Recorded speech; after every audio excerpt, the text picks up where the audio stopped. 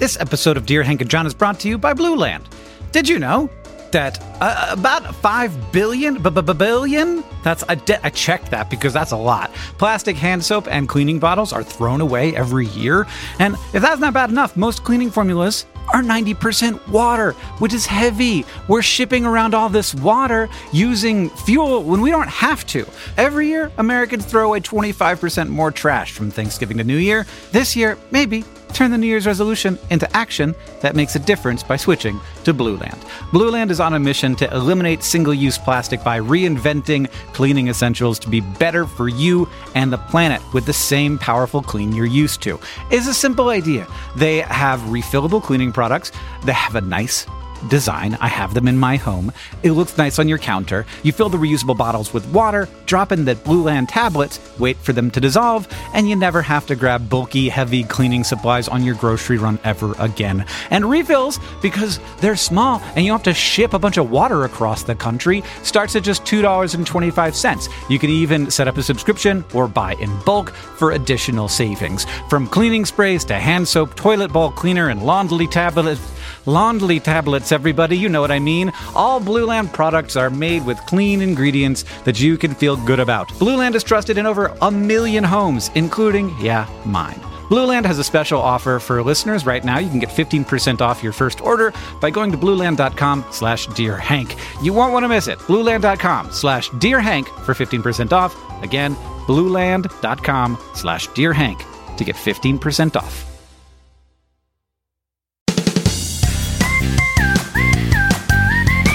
Hello, and welcome to Dear Hank and John. Or as I prefer to think of it, Dear John and Hank. It's a comedy podcast where two brothers answer your questions, give you DBC advice, and bring you all the week's news from both Mars and AFC Wimbledon. John. Yes. What did the patient say when the doctor said that his brain had lost all memory of 1980s music? What? Oh, no! What's the cure? First off, I would like to state for the record that The Cure are still a band.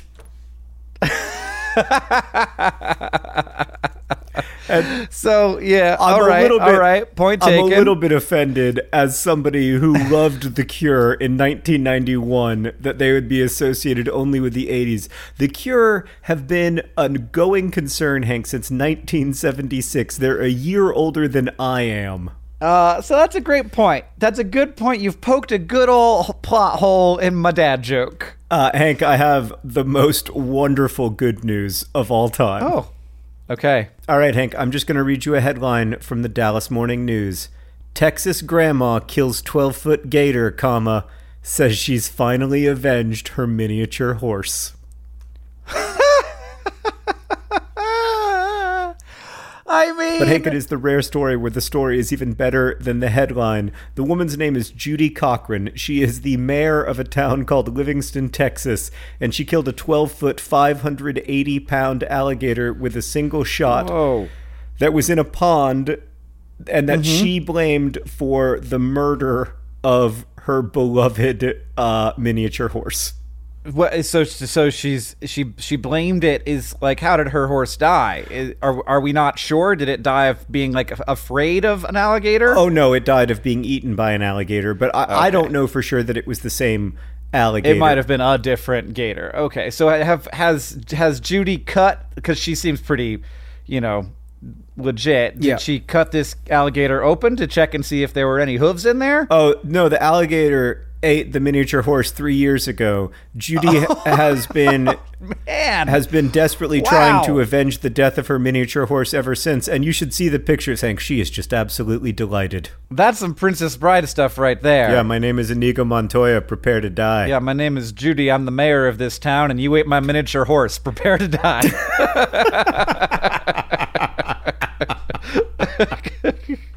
So does the story continue? The gator that ate my miniature horse had 6 fingers, and I can't help but notice that you too have 6 fingers, sir. All right. Well, thank you for the very good news, John. I'm happy for Judy, and I'm glad the miniature horse has been avenged, though I'm somewhat sad for the alligator involved.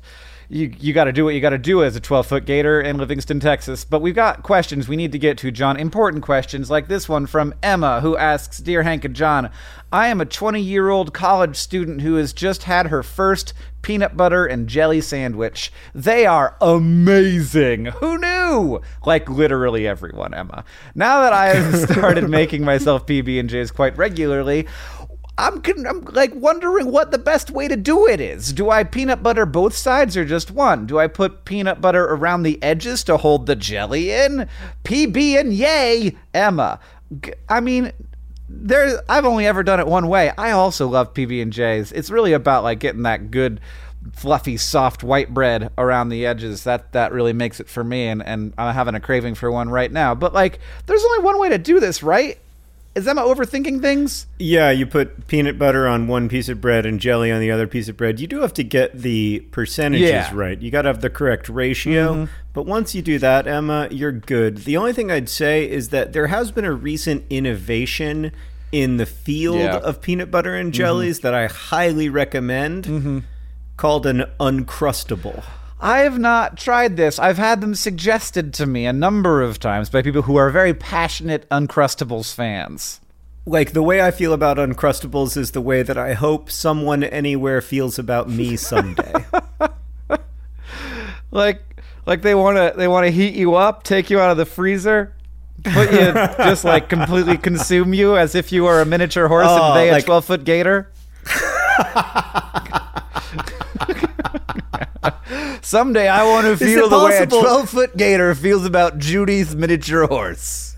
Is it possible that the miniature horse just ran away and the gator has been unjustly blamed? Yeah. I mean, yeah, but like, also I feel like probably Judy knows what she's talking about. I know lots of people are opposed to Uncrustables for various reasons, but I'll tell you, when I go to the Indy 500 every year, I pack a 12-pack of frozen Uncrustables, and by lap 80, they are nice and warm, and I eat all of them. Oh, you just let them thaw out. Yeah. Yeah, I use them to help cool my beers. And then around lap 80, they're no longer ice, now they're food. Okay, I'm looking at Uncrustables now, and I want to see how they're manufactured. Oh, I assume that they're made by cutting off all of the crusts. There's definitely a stamp. I think there's a stamp that comes down and stamps it out. Yeah. Sneak peek the Uncrustables. That looks like a factory. What happens to all the crusts? Do you think somewhere else in the world, Hank, there's like a community that loves only crusts? And so Smucker's sells Uncrustables here in the United States, but then somewhere else they sell Crustables?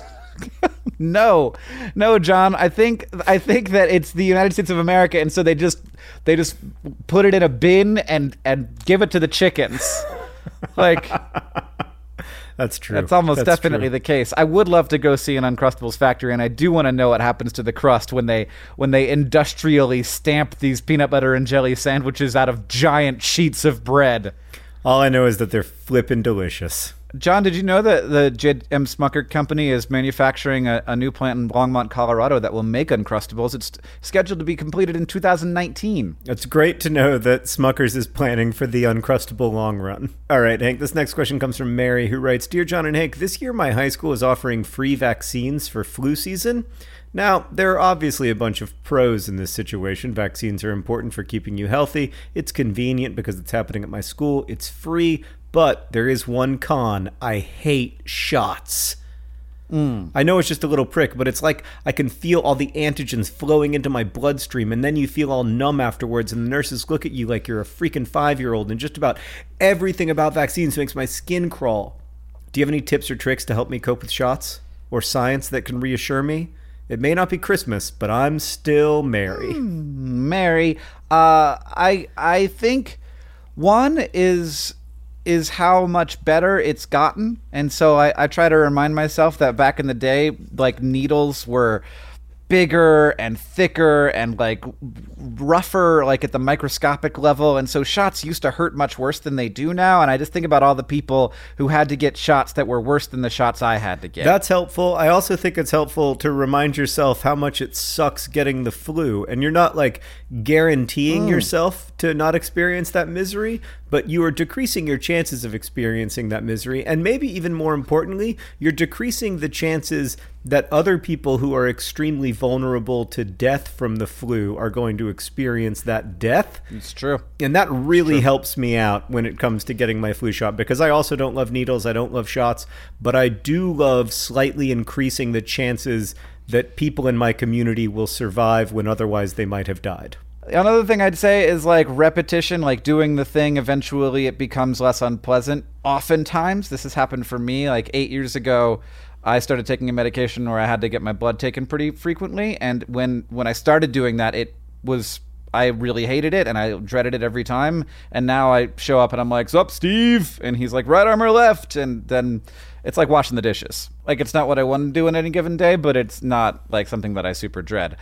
John, I have another question for you. Sure. It comes from Paige, who asks, "Dear Hank and John, my roommate and I disagree on a fundamentally important question that could change our futures forever. Is U2 a boy band?" She says yes, they are a group of men who started the band as boys, but I completely disagree. It's U2. They aren't like NSYNC or the Backstreet Boys. They're U2. I'm made out of trees, Paige.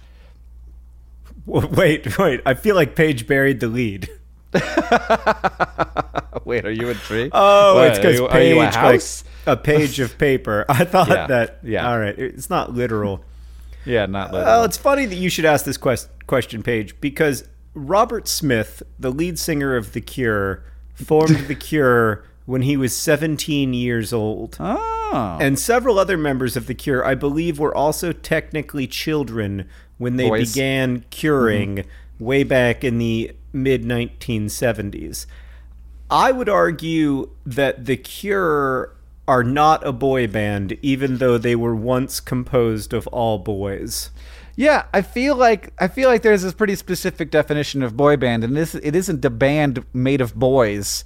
It is a band that was manufactured by adults by putting boys into, like, by recruiting boys to be in a band. Correct.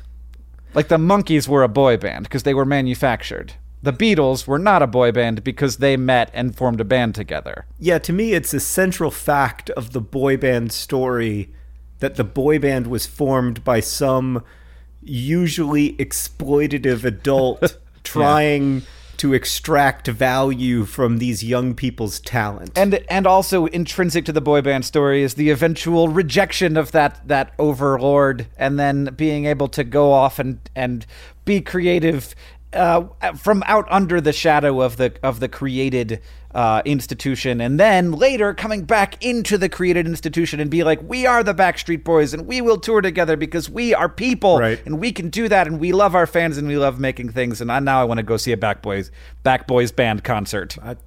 Sounds like a great Backstreet Boys cover band. Yeah, it's funny how even though many different boy bands have lived that boy band narrative, I am not yet tired of it. Like, I can't help it. I love to see America build a celebrity up, tear that celebrity down, and then build them back up again. All right, Hank, we got another question. This one comes from Jean, who writes, "Dear John and Hank, how am I supposed to behave when people are singing happy birthday to me?" I mean, I have had 38 birthdays and I still can't tell you. I guess you just sit there, like, with a dumb smile on your face, and you're like, "Thanks everyone for paying attention to me. Could you sing this song slightly faster?" Well, I have two observations about this, Hank. First, almost every time in life when you feel like people are looking at you and paying attention to you and gauging your every facial expression, you're wrong. And you just need to calm down and remind yourself that it's okay and everyone is obsessed with themselves and not thinking about you. But when people are singing happy birthday to you, you can't reassure yourself that way. Like, they are looking at you, and you do have to, like, try to put on a face that is appropriate for the situation that you find yourself in. And whenever I have that problem, the problem that people are actually looking at me, I turn to one mentor. And do you know who that is, Hank? No. It's the Queen of England. The Queen of England always has people looking at her, and so she is incredibly good at making a face that says, "I acknowledge you, thank you for acknowledging me, and let the festivities continue." So, like, your eyebrows are a little up, but not very up, and your eyes are fairly open, and your smile is pleasant, but not large, and you're just like, hey, everyone's doing this. This is nice, and thank you, and I agree that we all should be celebrating me in this moment. I am right there with you. Good job, me. I lived a year again. That's right. That's exactly right. Just Google the Queen of England and paint that face onto your face and you'll be good. That sounds like a makeup challenge. No.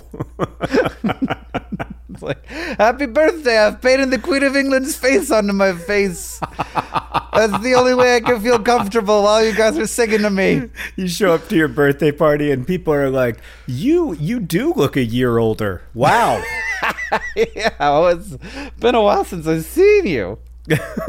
This next question is a science question, so it's just for me. Dear Hank and John, why is it that when there's a black frame in a movie or TV show or whatever, for example, the opening scene of Fellowship of the Ring, my computer screen looks different than when it's just turned off? Isn't black just the absence of light? Why not have those pixels not emit light? Nothing rhymes with Kirsten. Do you know the answer to the question, John? I don't. No. It's because the pixels don't emit light. The pixels change the color of the light as it passes through. So in a laptop screen or almost any modern display, it's just a uniform sheet of LEDs or some other light emitting thing behind this film, and it can only be on or off. Some of them can have intensities of brightness in different areas, and that allows for deeper blacks.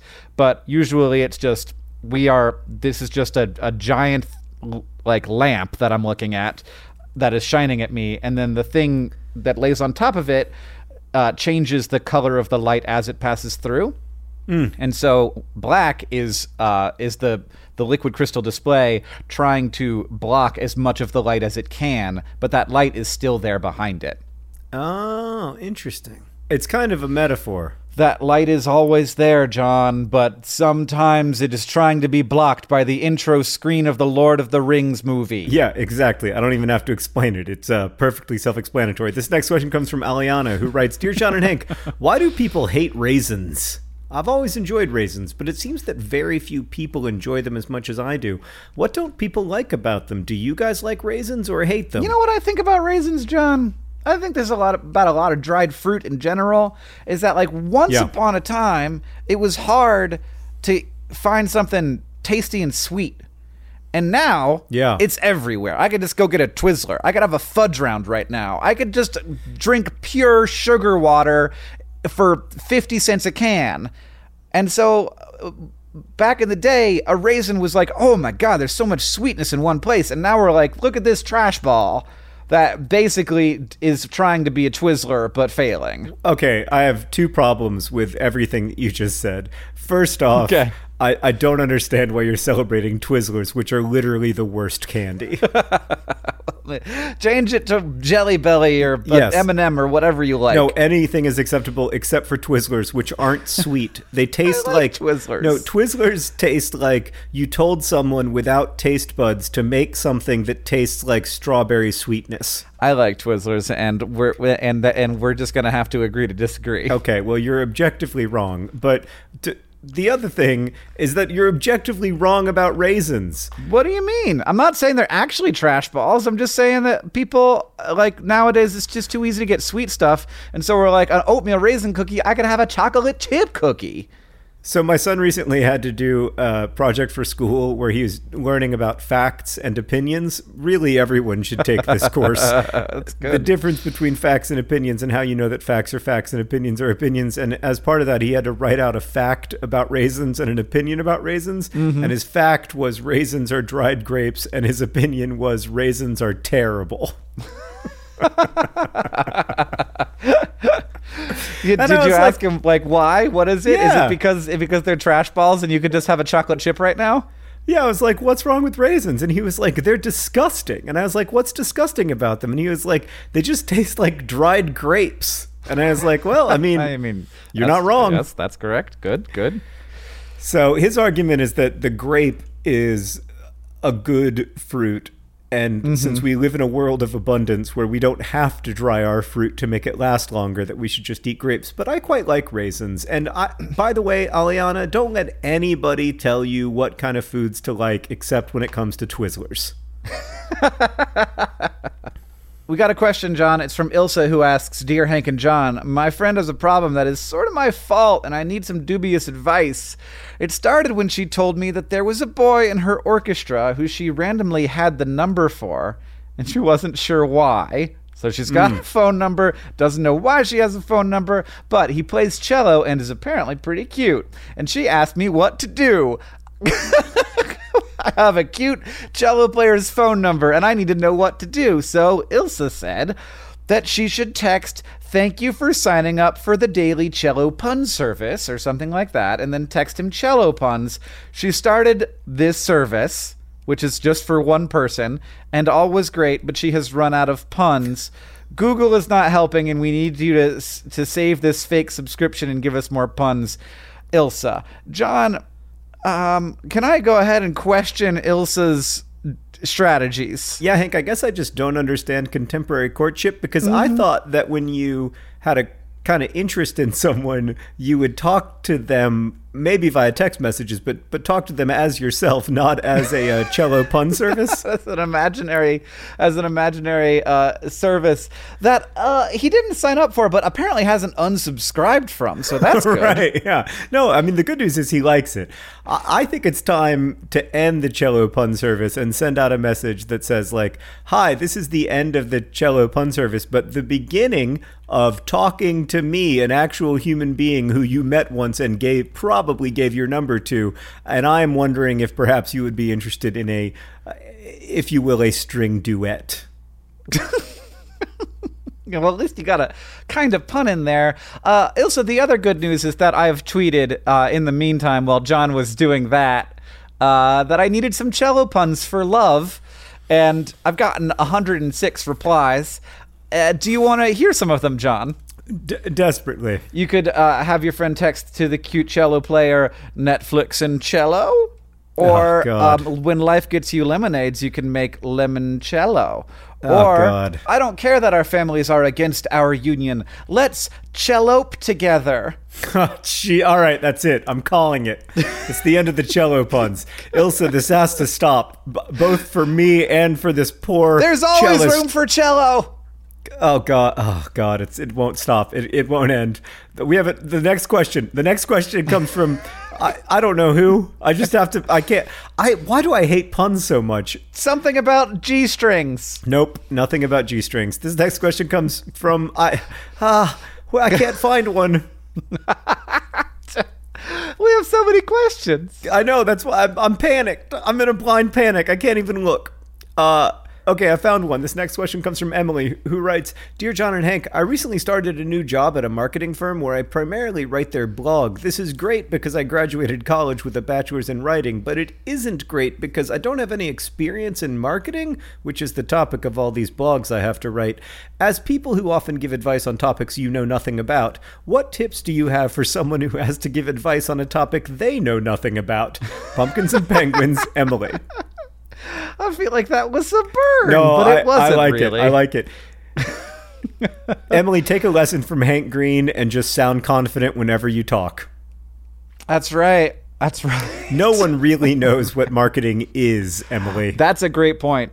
That's a great point. And like really what marketing is trying to get people to pay attention to you. So anytime you are blogging, you are doing marketing. You're trying to get people to your marketing is what you're doing. What I would do in this situation is I would ask some of the people you work with if you can interview them about their areas of expertise, because then it's a chance to get a blog post and you learn something about marketing along the way. That's wonderful, John. High fives. That's such a good idea. That's like so antithetical to the spirit of the question, where we're giving good advice on something we know nothing about. That shouldn't have been possible. I mean, I would submit that I know way more about marketing novels than about writing them, but your point is well taken. They do get you involved in the marketing process, John. I have been surprised by how many times the people I work with whose jobs are like head of publicity or marketing have been like, what should we do? Yeah, well, they want to work with you in a way that makes sense for you. Yeah. I keep forgetting that we are about to go on tour for your first novel. This is crazy. How did this happen? I realize that you spent years and years writing the book, and that's how it happened. But I am so excited to go on tour for Not My Thing.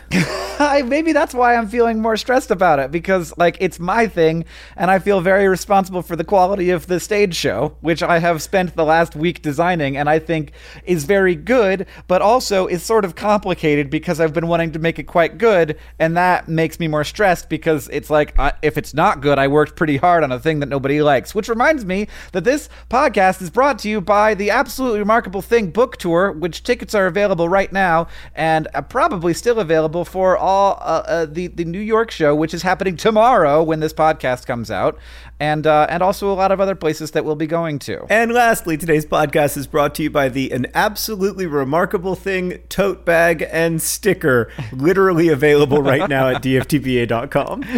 It's really good. I designed them both myself, so I guess I shouldn't have said it's really good in that very confident way, but here I am. I'm me. Yeah, no, just keep being yourself, Hank. I love your confidence. I also love that when you are under immense stress and there is a lot going on in your life, your reaction is to just do more. So you're like, I'm going to make a bunch of videos. I'm going to design some merch for my book. I'm going to plan a complicated like stage show with 17 costume changes and lots of audio and visual cues that I'm sure won't be problematic at all. And I'm going to, it's great. Like my response to being under a lot of stress is the like turtle response where I'm like, I bet if I hide under my desk, no one will find me.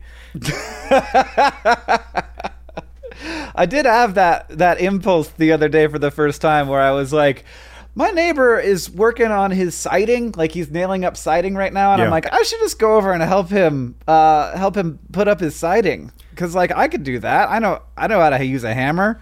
And then no one would be able to find me. They'd be like, where's Hank? They wouldn't ever think that I was on my neighbor's roof, like tapping down shingles. Yeah, no, I mean, I literally did a version of that after I came home from the Turtles All the Way Down tour. I was like, that was weird and really intense. And I think that I'm going to demolish this small building in the backyard of my house, and I'm going to use the bricks from it to make a path. And I did that. That sounds like my area of expertise. Yeah, I worked like 60 hours a week on that path for like a month. And then at the end of it, I remember I put the last brick down and I looked up and I was like, that was an excellent use of my time. Like a genuinely excellent use of my one brief flicker of consciousness. And all the time I walk on that path now, it takes exactly 1 minute to walk the path. And I walk on that path now and I think like, oh, what a great month that was. So anyway, when you get back from tour, Hank, I'm sure there's going to be a lot of equivalents to that you can turn to if you want to. But what you're probably going to do is like write another book, make 600 Hank channel videos, and design some merch. Yeah, it does seem more likely. This next question comes from Delphina, who asks, Dear Hank and John, I recently graduated from college and I just accepted an internship at a great company for the next 6 months. I really like working here, but I really want to know, how do I make friends with the people I work with? They're all in their mid to late 20s, and the place is super creative and relaxed. Every day, I do my very best to get all the work I'm given done and to try to learn all the software that I need to work with in my free time. But what I really want to know is, how do I become part of their conversations and their jokes? Whenever I'm with my boss, it seems like the only thing we can talk about is the weather. What's your advice for an intern trying to make a lasting impression? Sincerely, the Oracle of Delphina. I think this is hard. I don't have a good answer. I mean, I guess you need to like know how social interaction happens at your office, and like in any situation where you're coming into an existing social space, like there won't be an immediate place for you and it's been created without you, and so there's institutional knowledge like inside jokes and like just culture and values that you're not aware of. And so this is necessarily hard. And I think coming into it thinking, how am I going to make a lasting impression, is probably not the right way to like secure, if you like this job, like that might not be the right mindset to be in. Like, how do I make everyone remember me? Is like, there are lots of ways to make them remember you that will not make people want to work with you. Right. So like, definitely be focused on like making life easier for your coworkers. Try to figure out like what their challenges are and commiserate with them on those challenges, and also help them out with those challenges. But also, where are the places and times when socializing happens? Are there meetings that are fairly small that are also pretty relaxed, and people are, not just talking about work, but also sort of building company culture? And can you be in those meetings? Can you like make a reason for yourself to be in a meeting like that? And also just accepting that like it's going to take a while for you to become a part of and to understand the culture and values of the place where you work. And that is just a part of being new at a place. And 6 months is actually a pretty short time to try to get all that done in. So don't put too much pressure on yourself if it doesn't feel like at the end of the 6 months like you've become like an intrinsic part of the company, because it does take a while. Yeah, I would focus on being helpful. I think that's by far the biggest thing you can do in an internship, is crush the internship part of the internship. Mm-hmm. And the interpersonal stuff should accompany that rather than the interpersonal stuff leading it. Right. And I think there might be sometimes a little bit too much in our minds. We think like, oh, I'm going to keep my job because everyone likes me, but that's not really how it works, especially sort of in modern day business. Like, you keep your job because you're doing a good job of it. Sometimes I like to imagine the world after us, the strange mammals that will emerge, the abundance of biodiverse plant life taking over our fields and factories and so on. I don't think this world will be better. I maintain that we are the most interesting thing to happen on Earth, and there is real beauty and meaning in our curiosity and compassion, even as we also cause and witness so much suffering. But at any rate, there will be a world after us, after each of us. And that's why there's life insurance. It exists to provide a financial safety net to those who love and count on you. Policy Genius's technology makes it easy to compare life insurance quotes from America's top insurers in just a few clicks to find your lowest price. With Policy Genius, you can find life insurance policies that start at just $292 per year for $1 million of coverage. Some options offer same-day approval and avoid unnecessary medical exams. So save time and money and provide your family with a financial safety net using Policy Genius. Head to policygenius.com or click the link in the description to get your free life insurance quotes and see how much you could save. That's policygenius.com. Policy Genius, because there will be a world without us. All right, Hank, I want to ask you this question from Abby, who writes, Dear John and Hank, a couple months ago I got a pet frog and I named him Hank. Aw, Hank. That is very sweet. Now Hank is dead. Okay. Was Hank eaten by an alligator? Can we avenge him? Is there a 12-foot alligator I can shoot? No, Hank died due to organ failure. Oh. And I was wondering if I should get another frog and name him John, or if John would rather share his name with another animal. Your favorite NCIS character, Abby. That name-specific sign-off is sort of lost on me, as I've never seen the program. Yeah, that's it may very well be my favorite NCIS character. I cannot really come up, I can't conjure a visual image of any of them. There's a man with a square jaw and a woman who is too old to have pigtails. It's the latter. All right, Abby, here's the deal. I would love it if you named a pet after me. It would be one of the great joys of my life to know that somewhere there is somebody who thinks enough of my work to name their pet after me. I don't want a frog because I'm concerned that it will die after just 2 months of organ failure. Yeah. What I want is pretty simple and pretty straightforward, Abby. I want you to get a miniature horse and I want you to name it John. That sounds like a big ask. Nope. I gotta be honest. Abby, I'm gonna need you to acquire some pasture land. But not too much. You also can't have one miniature horse, John. They need friends. Yeah, Hank, the other miniature horse. Oh, okay, I'm in now. I like it. I'm on board. This is cute. John and Hank, the miniature horses, in wherever you live, Abby. And if you live in a city, don't worry. Just buy the house next to you, tear it down, and put in some pasture land. Yeah, they're small horses. It's fine. If you live near like a bayou or some swampland, do be concerned about that, though. This is a new concern of mine, but it is a legitimate concern that miniature horses are gator food. Oh my god, have you seen how small miniature horses are? They can be really small. Oh my god, these are the cutest things I have ever seen in my whole life. Oh god. Oh, I might need to... they're adorable. Oh my god. And now it all makes sense. Now you understand how an alligator could totally eat that, especially because they don't look like they would be particularly good at anything. Oh, and if somebody ate one of my miniature horses, I would be so angry. My anger would burn with the fire of 1,000 suns. Your anger would burn with at least one shotgun, I bet. Oh, I absolutely... I would find it... I'm looking at a picture of a baby riding a miniature horse, and the miniature horse is nose snuggling with a Clydesdale, and I might die. Man. And if somebody ate that miniature horse, if an alligator ate that miniature horse, you better believe that I would hire someone to kill that alligator. And if a baby... Hank, that was the best joke I have ever told, and you didn't laugh. You must not have heard me. I was finding the picture. I was looking for the picture. I found it.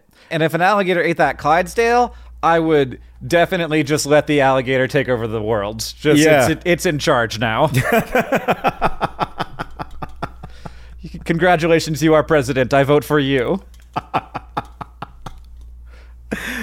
Oh man, I'd love to do one of the bad things about being a human, Hank, is that you can't run a bunch of really high quality simulations about what would happen if you did X or Y, and so you make decisions without having all of the information that you need to make the decision. Yep. But I would love to run a simulation where in the year 2020, we all just elect an alligator to be president and we see what happens. Yes. I would also 100% like to see the results of that simulation. I would not like to see the results of that in a way that I could not escape from it. Right, exactly. I don't want to bet the farm on an alligator president, but I'm definitely interested in an alligator president. Hank, before we get to the all-important news from Mars and AFC Wimbledon, I do want to share one other email from a listener named Jess. So you might remember in a recent episode, we advised someone who was attending a wedding and was nervous about a bouquet throw to just get in with everyone else, but intentionally not catch the bouquet. Mm-hmm. For those who are unaware, there's this weird tradition in at least American weddings where the bride throws her bouquet of flowers, and whoever catches that bouquet is supposed to be the next person to get married. Anyway, Jess wrote in to say, Dear John and Hank, in the last episode of the pod, Hank theorizes what would happen if no one caught a bouquet at a wedding. That exact scenario has happened to me. I was a bridesmaid at a friend's wedding, and as a single lady, I lined up for the bouquet toss. The bride gave a good backwards toss, and no one went for it. No one even jumped up and down in excitement. We all just stood there awkwardly as the flowers flew through the air, and then the bouquet landed on the floor for what felt like 30 seconds until the bride said, Really? And then at last, someone, not me, begrudgingly shuffled forward a few steps and picked it up. The bright side is that this is a humorous story that the married couple can tell for years, so no worries, Emily. Don't catch that bouquet unless you darn well want to. Don't stress, Jess. And Hank, we can't share it because it has people's face in it, but it came with a picture. And the really picture, good. The picture is one of those magical things I've ever seen because first off, the bouquet is almost on the ground and all of it's like still in the air, but it's like a foot off the ground. And everyone's just sort of standing there with their arms at their sides, staring at the bouquet as it falls. They all got their eyes right on it. And they're like, I guess we're all just going to stand here because I don't want a bunch of flowers to decide my future. And a couple people have looks of open disdain, like the young woman in the green dress. It looks like it kind of might get close to her, and she's literally recoiling. Like she's She's like, it's going to bounce toward me. What is it? Do I have to catch it? What if it just touches me? And then the woman in the black skirt, she's looking like she's holding one arm up to her heart and she's looking at it like, oh God, no. Oh God. Oh God. I think she's like, nobody's going for it. She has stood well to the side because she's like, I'm not going to be anywhere near that. But all the people who are a little bit closer just like, half smile. Yeah. Half smile. Yeah. Oh man, nobody wants that bouquet. Nobody wants that bouquet. All right, John, you got any AFC Wimbledon news for me? Oh God, it's terrible. So Hank, AFC Wimbledon have entirely new players, but somehow we don't have entirely new results. Yesterday, as we're recording this, Wimbledon played the Swansea under-21 team in the Football League Trophy, which because under-21 teams from the Premier League are now allowed to play in it has become an absolute joke. We lost 1-0, but I would argue this is good news because I don't want to move out of the group in this. I want to be able to focus on competitions that matter. So, in our most recent league game, we lost 3-2 to Scunthorpe. It's just been a real struggle, and I'm worried. I am officially worried. We really need to get through this season still in the third tier of English football because next season, midway through the year, if everything happens on schedule, the new stadium will open, and that's going to be such a huge moment in the history of Wimbledon, and I really, really, really want us to be a third-tier team. I'm trying to do my part by increasing the sponsorship that we have by making an absolutely remarkable thing, the training kit sponsor for AFC Wimbledon. But, job, of course, John. Sponsors can only do so much. So Wimbledon are struggling along. Hopefully form will improve soon. Okay. I mean, anytime you guys score, I feel good. Like it was that goal drought that made me the most worried. The month of November when they had to cancel the goal of the month celebration due to having had no goals. Yeah, so I didn't like that. And I feel like if you're losing 2-3, basically that's in most situations where you score 2 goals in a soccer game, you win. Yeah. Is that right? Yeah, that is probably correct, or at least tie. Yeah. So I just feel like situations like that, it's just went down to bad luck. And so if we have had some bad luck in the beginning of the season, and hopefully things will turn around. Hank, I am anxiously awaiting the news from Mars because I'm worried that the death knell, the official death knell, is going to come any day now. Well, we're not going to talk about opportunity today because there isn't any new news. I've set us all up for the sort of path that we must take, and NASA's sort of going through the motions, waiting to hear back. But the news that I'm reporting today is a survey. So a survey was carried out in August on adults in the United Kingdom.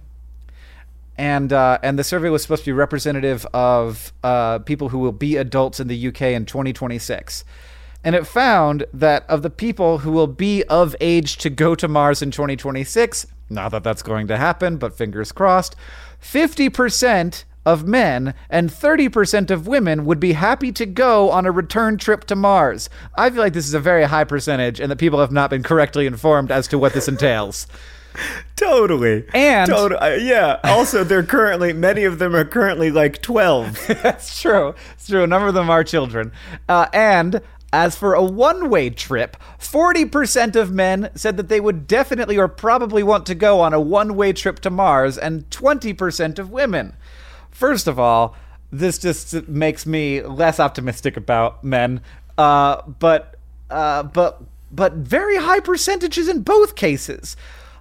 I mean, saying, yes, I want to go die on Mars, that's a lot of people saying yes. Yeah, I think that in addition to having to die on Mars, there's the other problem, which is that life on Mars for years or decades would likely be very difficult. Yeah, well, I mean, that's an interesting thing to me. People who kind of want to sign up to do something very hard, even though there are lots of very hard things you could do right here on Earth, but to feel like you're doing something really awful, but it's exceptional at the same time. And like that thing is really interesting to me, where people are like, and it's entirely in your own mind, right? Like doing terrible, difficult, unpleasant manual labor on Mars is the same action as doing it on Earth, but no one wants to do it on Earth. But I think a lot of people would sort of feel like more okay about doing it on Mars because it has that layer of like, you know, like doing a thing that has never been done, and also I like potentially setting up humans for this new adventure. Yeah. Even if you're not going to sort of enjoy the good parts of the adventure. Yeah, one of the things I like about humans is that we are explorers. We can't help but try to find what's on the other side of things. Like we're just incredibly curious, and I like that about us. I like that we're willing to let our curiosity take us to risky, dangerous places, and in a way that's why we've become such a successful species. I mean, the reason humanity spread across the planet in the first place was because we were curious in a way that other species of the genus Homo weren't. Yeah, and I do hope that it takes us to Mars, and I'm in awe of the people who will sign up for that, because I'm not one, because I get pukey going in elevators. Yeah, no, I'm also out on that, but I desperately hope that I live to see the day when human beings first set foot on Mars, and that I am there to celebrate it with you. Like, that is something that I would fly to wherever you are to see you see it. Oof, that makes me very nervous. Well, I mean, you know, we would also just be hanging out, so, you know, if everything... Yeah, no, I just like the idea, like just watching Curiosity Land made me extremely nervous. Oh, that was so really exciting. Nervous. Oh, God, that was such a fun day. Yeah, it really was. Yeah. All right. Well, Hank, congratulations on your book. The book is an absolutely remarkable thing. That's both its title and its description. I'm so excited for everybody to read it. Thanks for potting with me, Hank. Thanks to everybody for listening. This podcast is edited by Nicholas Jenkins. It's produced by Rosiana Rojas and Sheridan Gibson. Our head of community and communications is Victoria Bongiorno. The music that you're listening to right now and at the beginning of the podcast is by the great Gunnarolla.